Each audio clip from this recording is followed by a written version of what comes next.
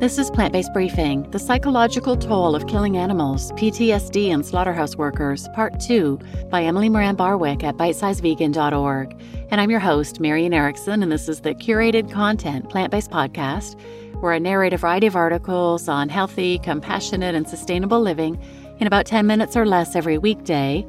And today's article was longer than that, so it's a two-parter. I read part 1 yesterday, so go back and listen to that first if you haven't already, and then come back here for part 2. So now let's get to today's plant-based briefing. The Psychological Toll of Killing Animals, PTSD and Slaughterhouse Workers, Part 2, by Emily Moran Barwick at bitesizevegan.org. The study relays one worker's recounting of his first kill, noting how, quote, the traumatic experience of the first kill is evident, as well as how this emotive experience fades into detachment, unquote, a later phase of the emotional timeline. He recalls, quote, the first time when I killed, it was not easy for me. I feel pity for it. I felt I just wanted to close my eyes, turn around and run away. It was really sad, but the more you do it, the easier it gets. Like yesterday, I had to shoot cows in the kraal, an enclosure for livestock. I climbed over the fence, walked to the cow, and just shot it. I feel nothing anymore. In the beginning, it was very bad, unquote. This eventual dissociation and emotional numbing is described time and again by slaughterhouse workers and is part of what the South African study refers to as the maladjustment phase. The need to dissociate, a fracturing of self. In an interview with journalist Ashita Nagesh, Dr. Chichi Obwaya, consultant psychiatrist at Nightingale Mental Health Hospital in London, spoke to the repetitive trauma experienced by slaughterhouse workers. With this kind of complex PTSD, Dr. Obwaya told Nagesh, quote, there's a sort of self-loathing that tends to emerge, a very strong dislike of oneself and loss of one's identity. That's what one would see in this particular group, where the repetitive nature of the exposure to the trauma as a perpetrator then leads to this breakdown in the individual's identity, unquote.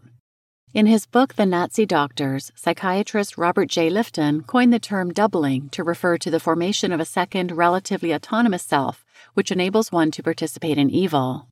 Doubling is essentially the act of dividing oneself into separate selves, one self to kill, the other self to maintain one's sense of humanity and identity.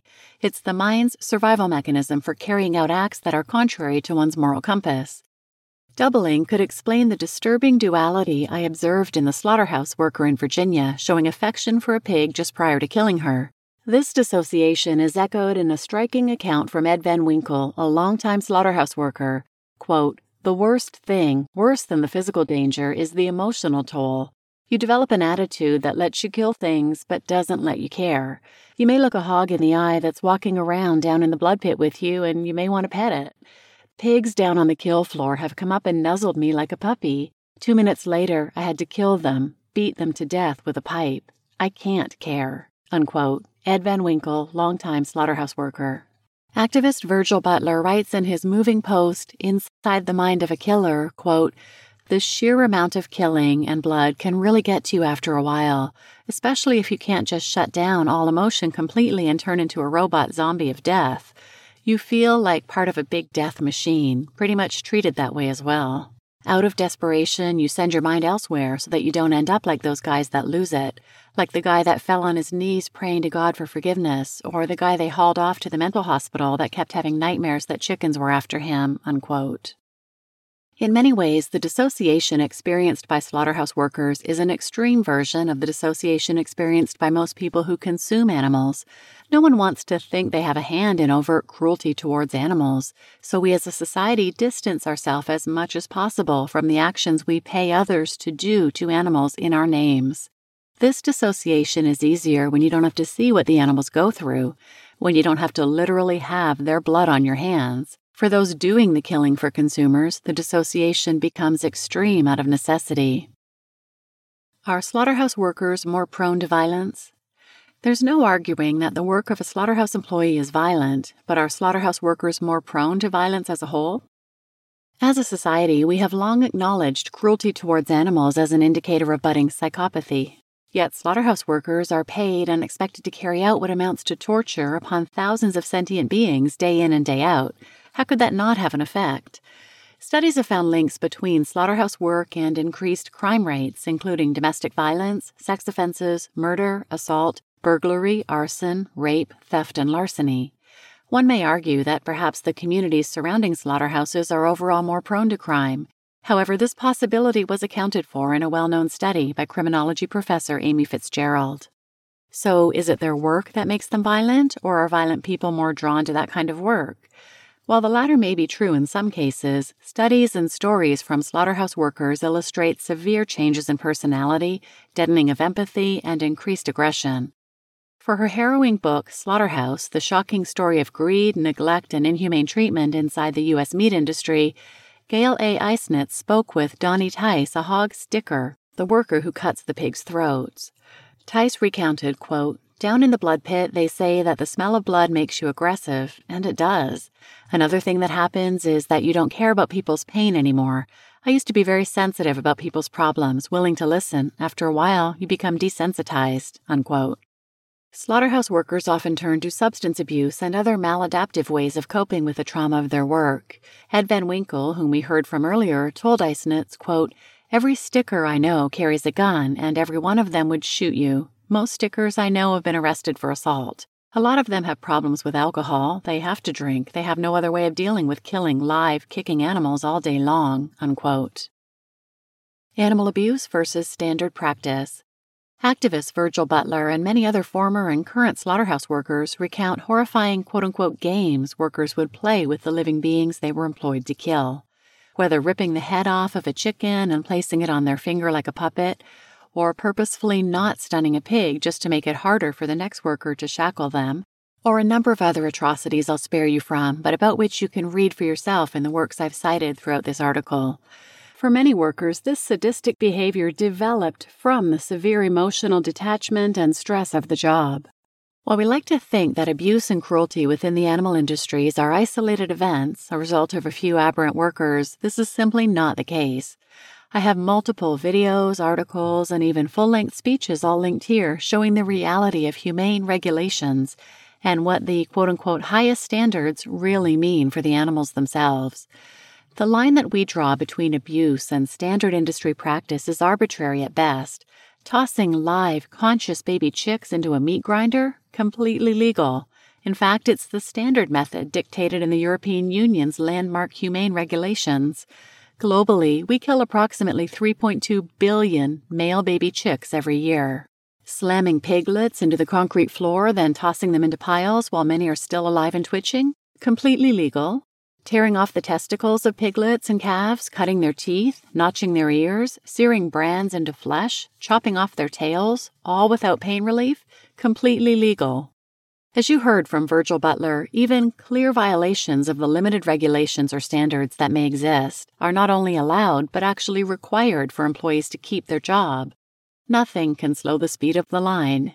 I've personally spoken with slaughterhouse workers as well as read numerous accounts about cows regularly still being conscious as their skin is removed and they're dismembered. Nothing can slow down the line. When undercover videos come out documenting the inner workings of a slaughterhouse, the public is outraged and appalled. But what is never made clear in such exposés is which horrific acts captured are abuse and which are standard legal practice. When the line between cruel, psychopathic sadism and an everyday job task is so profoundly indistinguishable, shouldn't that at least give us pause? What's the solution? So what, you may ask, is the solution? Some animal rights activists distribute flyers directly to slaughterhouse workers with information about finding alternative employment, crisis lines, addiction support, and legal help. Labor rights advocates propose things like stronger union representation and legal reform. In her book Slaughterhouse, Gail Eisnitz, in wondering why workers continued to put up with physically dangerous and psychologically damaging conditions year after year, asked, "Wasn't that what unions were for?" So she asked a union official who informed her he'd raised many complaints about the extreme conditions and overt violations over the years, all to no avail. The local union president wrote to the state saying, quote, "These are human beings and they need help. It's inhumane to subject man or beast to these conditions," unquote. Inspectors came but took no action, saying they, quote, "observed slaughter procedures and have seen no problems with sticking hogs at this speed," unquote. However, even if officials were to listen and take action, even if we were to implement better worker safety, The fundamental reality of the job does not change. The psychological toll of taking hundreds to thousands of lives every day does not change. And the reality for the non-human animals certainly does not change. The solution for humans, non-humans, our planet, and our society as a whole is the same: to stop exploiting sentient beings. If nothing else, the deep and lasting psychological damage slaughterhouse workers experience is a testament to the profound impact of non-human animal suffering. The fact that their deaths can so devastate the human psyche must mean that their lives matter. In closing, I wish I had a quick and simple solution to offer for the immense toll our animal products industries take upon human and non-human animals alike. Perhaps you wish I could offer absolution from even having concern for the humans in these industries at all. What I can offer is what I always do: the reality of what you support when you purchase animal products. I can offer you the facts such that you can decide whether it's in line with your values to continue paying others to kill in your name. My hope is that you'll choose to go vegan, if not for the animals, then for your fellow humans. You can get started with my free How to Go Vegan guide linked here. You just listened to The Psychological Toll of Killing Animals, PTSD in Slaughterhouse Workers, Part 2, by Emily Moran Barwick at bitesizevegan.org, and I'm your host, Marian Erickson. I've done a couple other episodes on slaughterhouse workers. If you're interested, check out episodes 129 and 130, and I'll link those in the show notes. And I think we need to remain open to the fact that we might be coming from a position of privilege to say, I would never work in a slaughterhouse. Some people have no choice. Some people are raised in a culture where eating animals is normal and somebody's got to do that job. A lot of these slaughterhouses are in rural communities where it is just normal. Yeah, nobody wants to do that job, but it's not an evil job in their minds. It's just something that has to be done. They're feeding the world. And for people who don't necessarily care about animals, maybe they'll care about their fellow humans. Maybe they'd consider the physical and psychological toll that's being placed on these workers because of their demand for eggs, dairy, and meat. Wouldn't it be wonderful if more and more people decided to live a vegan lifestyle and these jobs go away, and instead, jobs are created in the plant-based agriculture industry and with alt proteins, giving people a more humane way to earn a living? Please share this episode with anyone who might benefit, and thanks for listening.